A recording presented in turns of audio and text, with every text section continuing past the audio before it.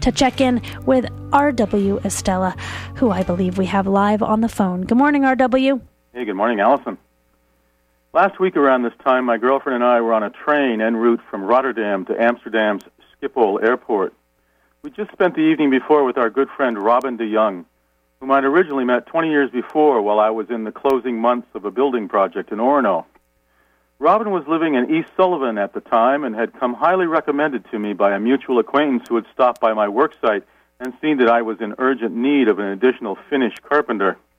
Robin was actually Dutch and had a background in building that stretched back generations in his family.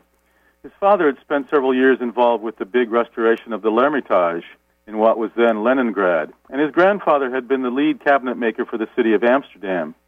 Robin himself was an extremely versatile artisan, skilled in cabinetry, drafting, watercolors, glass, and other media, with one of his projects years ago being a stained glass restoration in several sections of the Cologne Cathedral.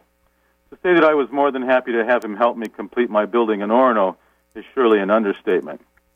Anyway, fast forward a couple of decades. After a halcyon visit of less than 48 hours with my relatives in Westerwald, Germany, only about 150 kilometers or so south of the Ruhrgebiet, Germany's industrial region, where the Dalai Lama had been visiting the same weekend in the town of Bochum, my girlfriend and I caught a couple of trains that took us from Cologne to Rotterdam and then a taxi to Robin's second-floor walk-up apartment on Zuidhoek.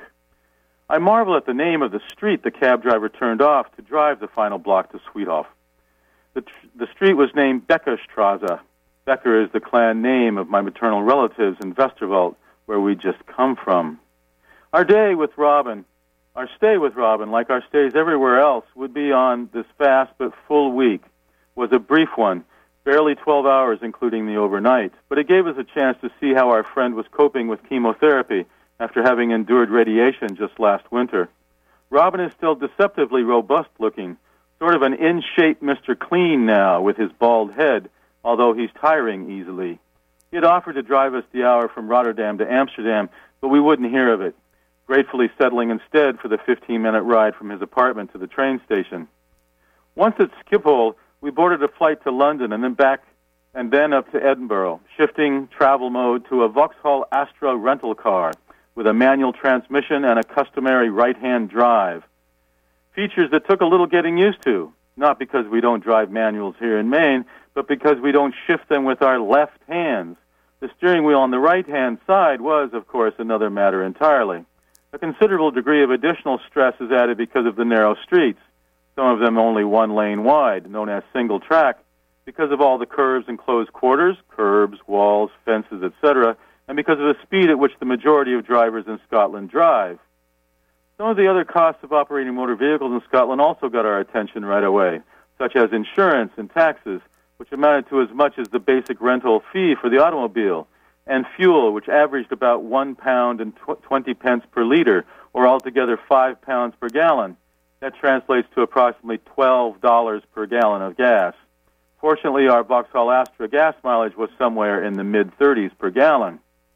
Wending our way up from Edinburgh through Perth and Fort William and Invergarry to the Isle of Skye, we stopped frequently to snap photos of the spectacular mountain scenery of the Scottish Highlands, mountains named Ben Nevis, Bidian Dambian, Bukal Etivmor, and Miala Burich, Ben Staraf, Ben Hiaskanish, Ben More, Ben As, Ben Louis, and Ben Dorain, all in excess of 1,000 meters tall. Crossing to Isle of Skye at Kyleakin, the sun was almost setting, but we could see the peaks of the Cuillins, many of which were also higher than 1,000 meters. From a distance, the Isle of Skye looks a little like Mount Desert Island, only with 5 times as many clusters of mountains on an island about 3 times as large. Snow still lingered at the tops of many of the peaks, and up close the terrain will vary from that similar to the Alps to that more reminiscent of the high plains of the Rockies. So it was a quick but filled 60 hours touring Skye before we boarded a ferry at Armadale on the island's southeast tip to cross over to Mallaig on the mainland and down to Edinburgh and back to the States and home to Maine. Next week, a few wrap-up remarks about today's European community and the British Isles. Until then, have a good Memorial Day and a great week.